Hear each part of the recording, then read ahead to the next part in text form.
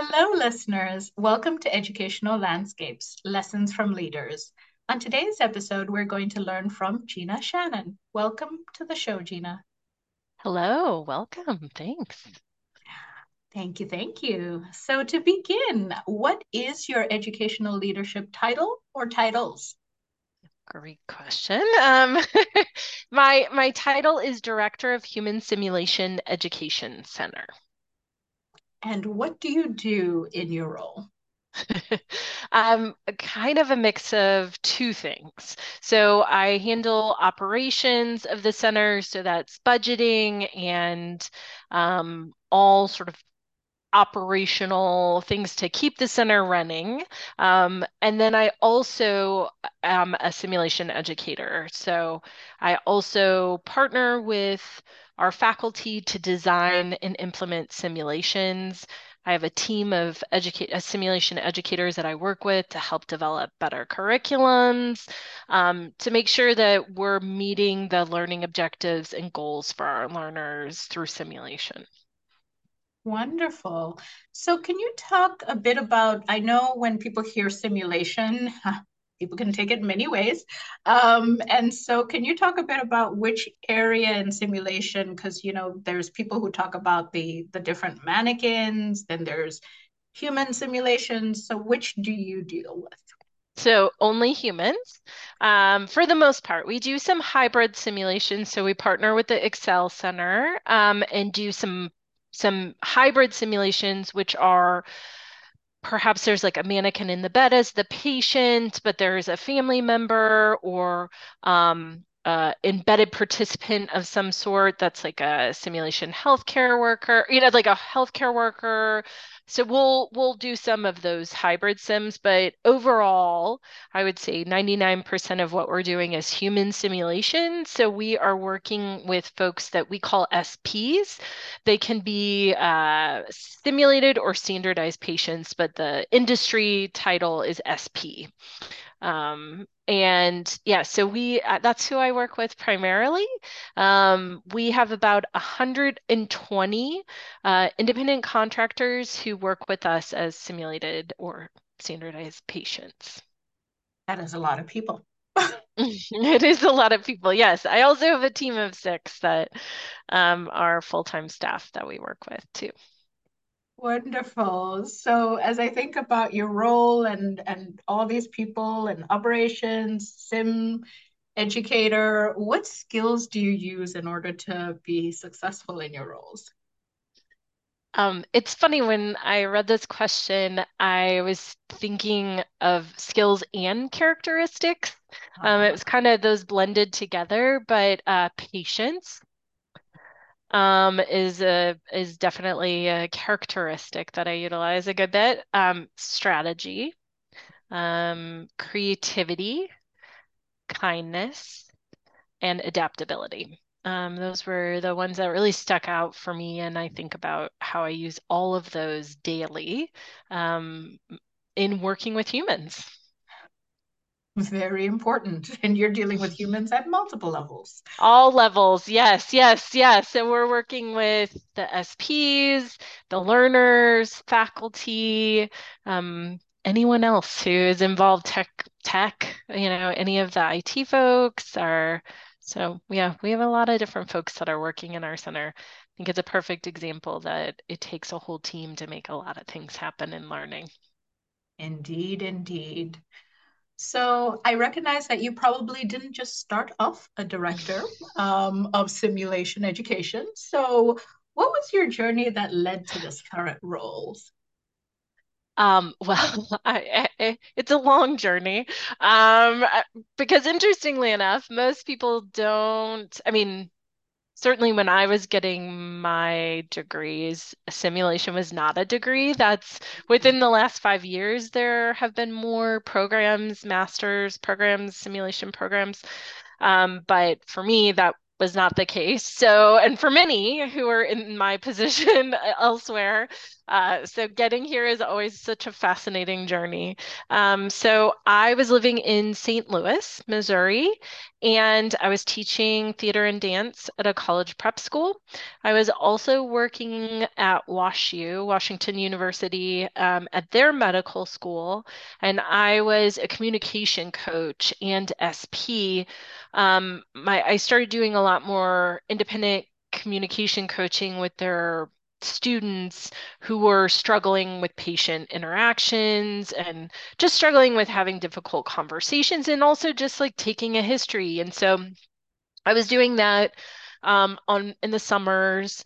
And then I moved to Atlanta and knew I didn't want to continue in a formal classroom anymore teaching theater and dance. And so I applied to be an SP at Emory, and I sent in my CV. Um, and very shortly after that, they called me and said, "Hey, would you be interested in actually working here on a more permanent basis, in a part-time trainer position?" So I was like, "Oh gosh, I don't know." But I'd be happy to come in and I'd love to know more about your center and what you do and how you work and operate. And um, so I came in and took a tour of the space and asked some questions about the work. Um, and then I said, sure, I'd love to interview. And I interviewed and got a part-time position as a SP trainer, so a program coordinator role. And up, I did that for many years. I moved to full-time. I then became an assistant director. And then in 2016, the director at the time was kind of moving into retirement and was moving to a different role within the center. And I was asked if I would be interested in applying for the director position, and then I got it. So I've been sort of the director since 2016, which is shocking, but it's gone by so fast. Yeah, so that's how I've been in this role for, yeah, for a while, it feels like. That is an amazing journey when I think, as you're talking about theater and then director. I mean, they're linked, but it's an interesting journey. Definitely. Yes. Yeah. And my master's is in teaching and learning. So I have my master's project was around experiential learning, Mhm. and how taking folks who have disabilities. I went to a place where they would like a day camp that older adults who had disabilities, I would do improv with them. And so just like how, creativity, how we can blend performance to overcome a lot of like social and just like being able to connect with one another and create. So a lot of my work is around that and around looking at, using experiential learning to develop different daily tasks and roles. And now I'm doing that with learners, medical learners, and healthcare learners. So, That is amazing. Wonderful. So as you think about, the journey that you've had and you're now in this director role, what do you wish you knew before stepping into whether it's this role or when you feel like you had stepped into a leadership?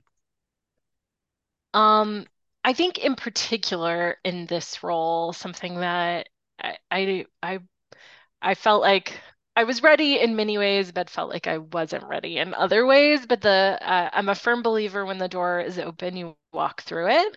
I believe that opportunities are there, and they may work out and they may not, but I'm a firm believer of walking through the door.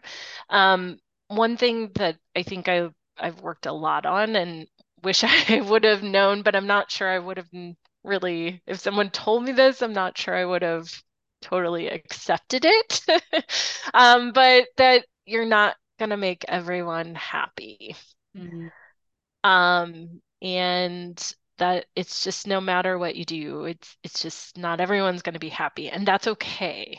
That is okay. Another sort of something I wish I would have known is that no can be very freeing. Um, as I mentioned before, I'm an improviser, and so yes, and is like a part of my ethical being. However, in many scenarios, no can be just as good as a yes and because it's a yes and to yourself.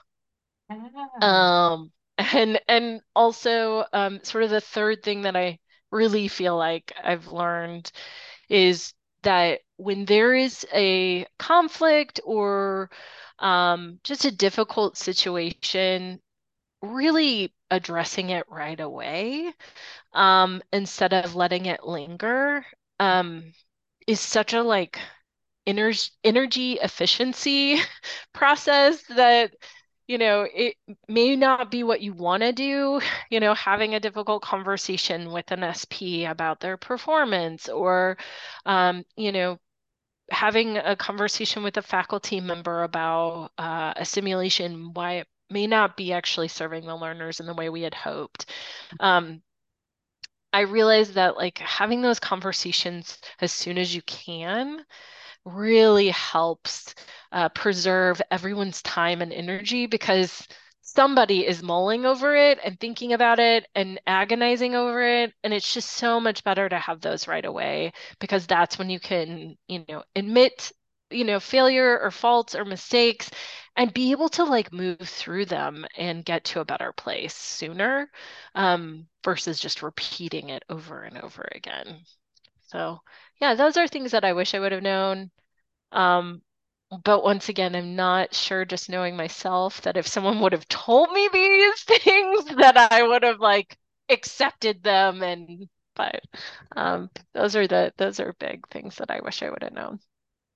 Thank you. I think it's so interesting, as you said, because you're right. I have learned the phrase yes and from you. And so to hear you say yeah and no is a complete, is an important lesson. And And I, it's a hard one. oh, yes, yes, it is. And I think about the skills and characteristics you said and how much that links to being able to address those different challenges that you meet. Yes. Yeah, definitely. So, as you think about the work that you do, what continuing professional development do you do in order to keep up with the needs of your roles? I am a big advocate of reading about publications within the field. Human simulation, there's not when I first started, certainly 12 years ago, there wasn't a good bit written on humans. I mean, there were certainly books and folks like Peggy Wallace and Rachel Udowski are sort of pioneers, and Howard Barrows. Those are folks who are pioneers in the field, and they wrote, but beyond sort of like research and things like that, because it is humans, and so it can be really hard to measure and to be able to write about. So because that has increased and people are far more champions of this work than there have been in years past, I try to keep up with reading. So at least, I read at least one or two articles a week about another place. It could be a MedEd portal article, but it also could be from JAMA, like they're, all the different places and SSH, they have a journal that I read and Axel. So I just try to keep up with things that are happening. Um, I also like staying connected with other folks in the field. Um, I have a group of folks that I meet with once a month. We call ourselves pals. And we are, oh gosh, now I can't even remember what it stands for, but it's basically simulation leaders. So it's like different folks in simulation director positions throughout the US. And we all kind of meet and just talk about the things that we're experiencing and um, from, hiring SPs, diversifying your programs to, how can we collaborate? How can we work together? The University of Minnesota has a pretty strong online telehealth programs that they do. And so they were asking for SPs. And so I like want our SPs to be able to work in other places. So I've been able to connect our SPs to get more work. And they're in Minnesota. And so, that's been a big part of it. And then presenting and attending our annual conference, ASPE, for SP educators is a major part of it. Wonderful. So you threw in some acronyms in there. Yes. Um, what does SSH stand for? Oh, thank you. Yes. Sorry. Gosh, I just like lean into that, just the healthcare, I was doing all the acronyms. SSH is the Society of Simulation in Healthcare. They're an international association. They have an annual conference. Um, and yes, yeah. And then ASPE is the Association of SP Educators. That's Okay. also an international association that meets annually.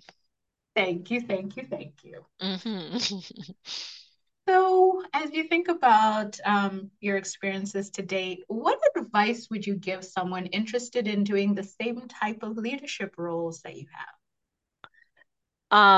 so as a leader, just generally, I think the major um, advice I would give is that you need to cultivate a team that champions failures, that recognizes mistakes are okay. We just have to learn from them.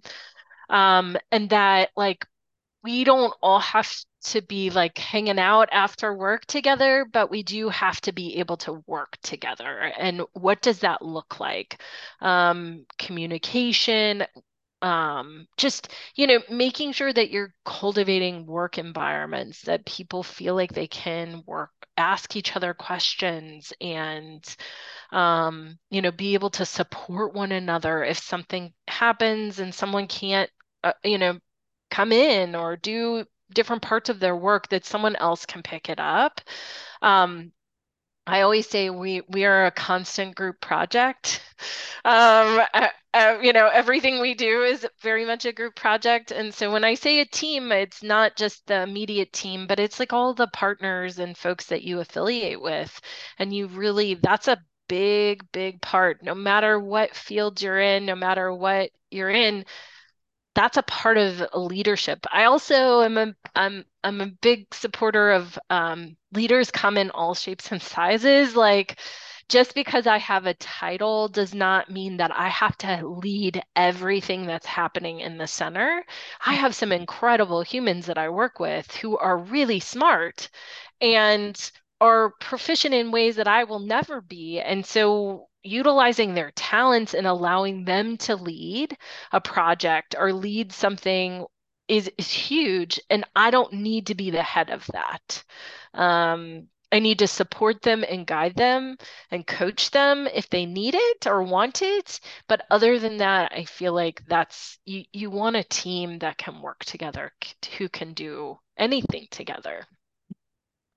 Um, as a simulation leader, goes back to sort of the question before about professional development, make friends. I mean, I would not be where I am in my career as a human simulation educator without all of the many people that I have met along the way. Like I've had such incredible mentoring from folks that have started programs. Like I've had such an incredible, like Gail Gliva is, she's a major figure in simulation, and I had the great honor of writing a book chapter with her. Like, she is been and she was the original SP. She was an SP for Howard Barrows, who is the person who started SP work in the US. She was an SP with him in San Diego. And has she is now retired, but to be able to collaborate with her and ask her, like, hey, what would you recommend in doing this? I think that's SP work is so young. It started in 1963. And so it's a pretty young field when you really think about it. And so just being able to like find out what other people are doing and how they're doing it, I think that's a major part of simulation is we learn from each other. Wise words. Thank you for sharing. And so, as you think about the work that you've been doing as a simulation educator, as a leader, how do you support or expand education in your profession or through your roles? Um, I am very, very involved in the Association of SP Educators. I have been since 2013. I became involved in the abstract submission subcommittee. So I've been working on that committee of being able to vet all abstracts that come through to be presented at ASPE. And I've served in many different leadership roles within that committee, and it is such a incredible ability to be able to read and understand what other people are doing. So being involved in the association is huge. I also, as I mentioned, wrote a book chapter with some Lou Clark, Gail Gliva, and Jamie Pitt. We developed a theoretical framework. It's called the Human Simulation Continuum Model. It's an application that can be used when designing simulations. And so that's been a huge, part of continuing my education. I'm a firm believer that you have to do and keep doing. Um, I've also partnered with faculty here at Emory and written articles about the work that we do. There's an article that's being submitted right now with the School of Nursing and also the physical therapy program. We've been doing an interprofessional simulation for, I think, upwards of 5 or 6 years, and we just submitted a paper on it. So that's been a major part of expanding education. And then beyond that, I really encourage my staff to continue because, as I mentioned before, you're only as strong as your team, and I want them to have opportunities to have advancement and expand their education about the field. So I think all of the educators are on a committee or run a committee at ASPE. They're also involved in writing. And so they're, partnering with our faculty to submit papers on the research that we're doing with human simulations. So that's a big part for me is providing additional education, not just for me, but for them too. That is wonderful. And I love the multi-layeredness of the education, your continuing education, the education of your team, the education of the broader public by publishing about this amazing framework. Yes. Yeah. So, as you think about the amazing things that you've already done, and I'm sure amazing things you will continue to do, what would you say has been one of your greatest successes thus far?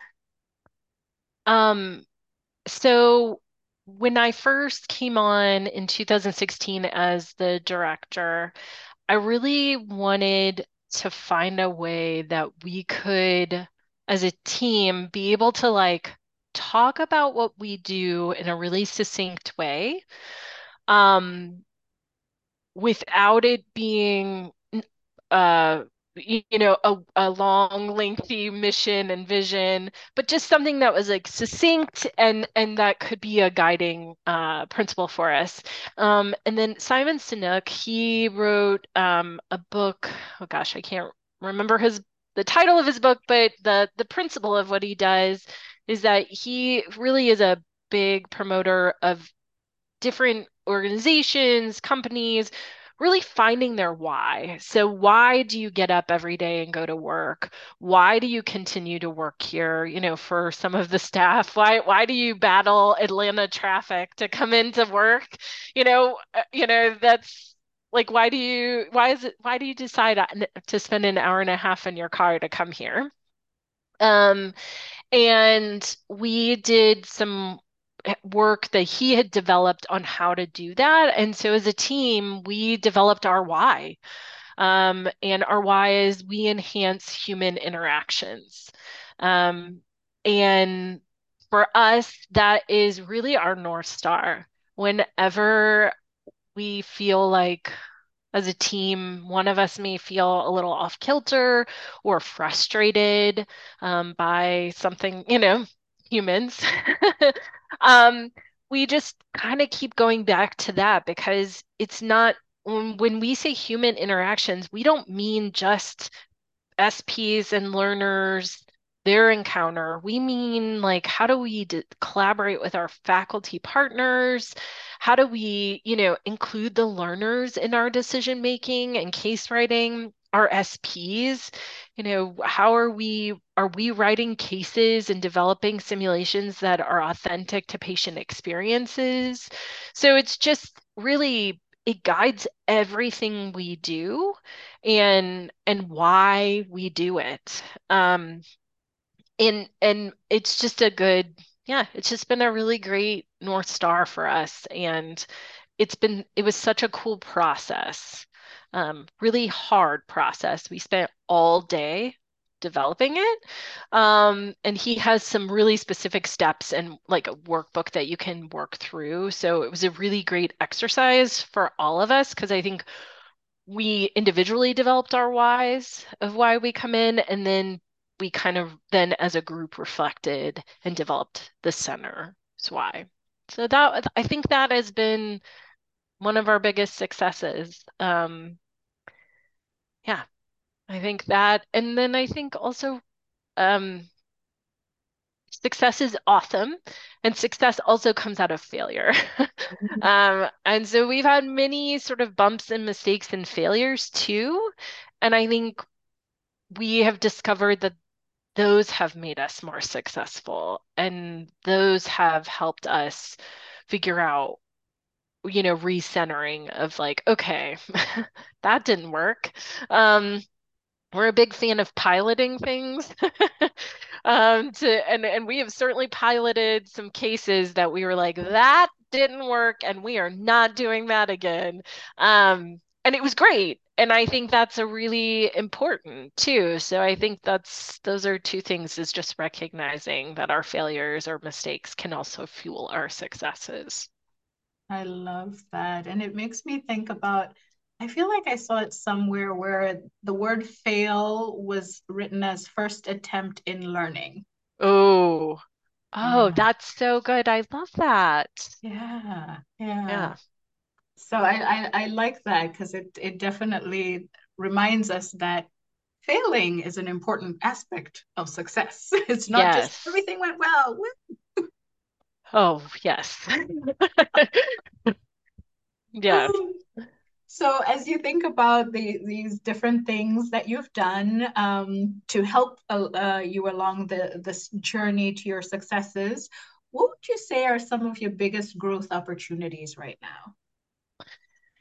Well, I'm coming from a performance background. I am always working on things because you never arrive. And I'm a firm believer of that. So, one thing that I'm working on currently is being better at delegating. I think for a long time, I believe delegation was just like someone dumping your work on someone else. And that is not right. And I think that's one that I'm working on because I think going back to recognizing that I have team members who are like really excellent at developing spreadsheets that can help track data, like getting them involved doesn't mean that I'm just handing over the project. Like it means that I have recognized that that is not a strength I have. However, I have someone on staff who is really good at that and would get, it will take them half the time it's going to take me. And they're going to enjoy it. And so I think that's like delegating, but in like a thoughtful way that allows people to utilize their talents in their strengths. Mm. Um, and then also another thing that I've been working on, or a growth opportunity for me, is finding ways to cultivate joy within my work. So really kind of discovering, you and I have had this conversation about continuing education and going and getting another degree for me. And I think that's where I'm learning is like where do I want to continue to grow? Um, I'm very drawn to education, and to learning in particular, like how we learn. Um, and so I've been really kind of exploring different programs or certificates that I can go through to just expand that. And so I think being intentional about carving out time to dedicate to learning a little bit further around those. Yeah. Thank you. Thank you. So, as you reflect on your experiences to date, what do you love most about your work and what you do? Um, I really believe what we do matters and makes a difference. Um, patients will be here always. And I think to get our learners and opportunities to work with patients and to learn in those environments versus being thrown in without, seeing a patient in the clinic versus seeing a patient with us first. I think about all the many palliative care conversations we have constructed and hosted in our center, and how grateful I am that we get to do that work with the palliative care fellows and PICU fellows and all those acute care, those folks who are in those places where they're having palliative care conversations. I think that it just matters. What we're doing matters. Last night, we had a little celebration for an SP who's been with our program for 13 years, and she and her husband are moving to Kentucky. And we were talking about the work we do. And I was just really kind of listening to all of the SPs talking. And a lot of the SPs that were there have been with the program longer than I have.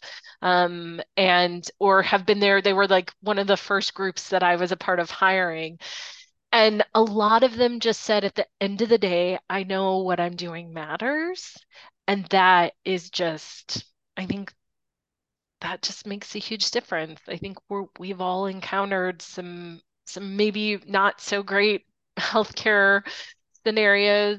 Um, and I think if we can just make sure that we're infusing these principles and ideas with all of the learners that go through Emory's programs, I think it's going to make a difference. We don't get to directly see it always, but I do believe that it makes a difference.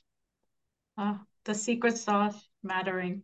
Yeah, yes, seriously, yes. Thank you.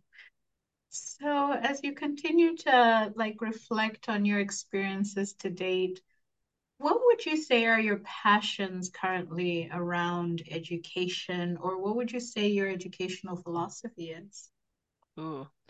Well, above all, I believe experiential learning is crucial. I'm a big proponent of it, obviously. I really think that like learning, especially in this field, is doing. Mm. And I I I think that you have to practice the skill. Like as a former dancer, I think about how many times I would have to do something to develop the muscle memory of it. And that is like sometimes, you heard the music and you did the steps, you followed the steps, but maybe, you were off a little bit. But the moment that you have done it so many times and you become connected to yourself, but also to the higher like world of creativity. And like, I think that the more we allow our learners to be able to practice these skills with patience, clinical skills with patience, the better they're going to be when they go out into the field and the more adaptable they're going to be. So they're going to be hit with all kinds of different scenarios that we may not have practiced here in our center. However, they can go back to the sort of foundations and roots of what they learned and tap into those spaces to be able to be adaptable and connect.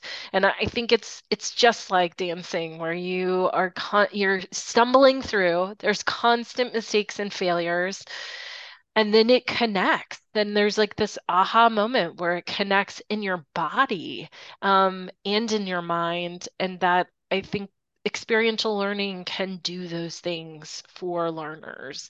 Um, it makes such a difference because you can talk through a case, but until you figure out how to ask the questions from your patient to figure out what is your differential, and rule out by doing a physical exam, that I mean that you can't do that on paper. Um, so yeah, um, I think it's just using experiential learning to improve growth. So important. And as you were talking, I was thinking about that adaptability and the finding the foundation, how important that is. But I feel like somewhere along the way, sometimes because we add so many things, we forget Yes, to go back to those foundations in order for those to become, as you said, the inbuilt skills that can then be applied. yes, yes. Because we want it in their bodies, right? Like we want them to like be able to trust themselves in their next steps.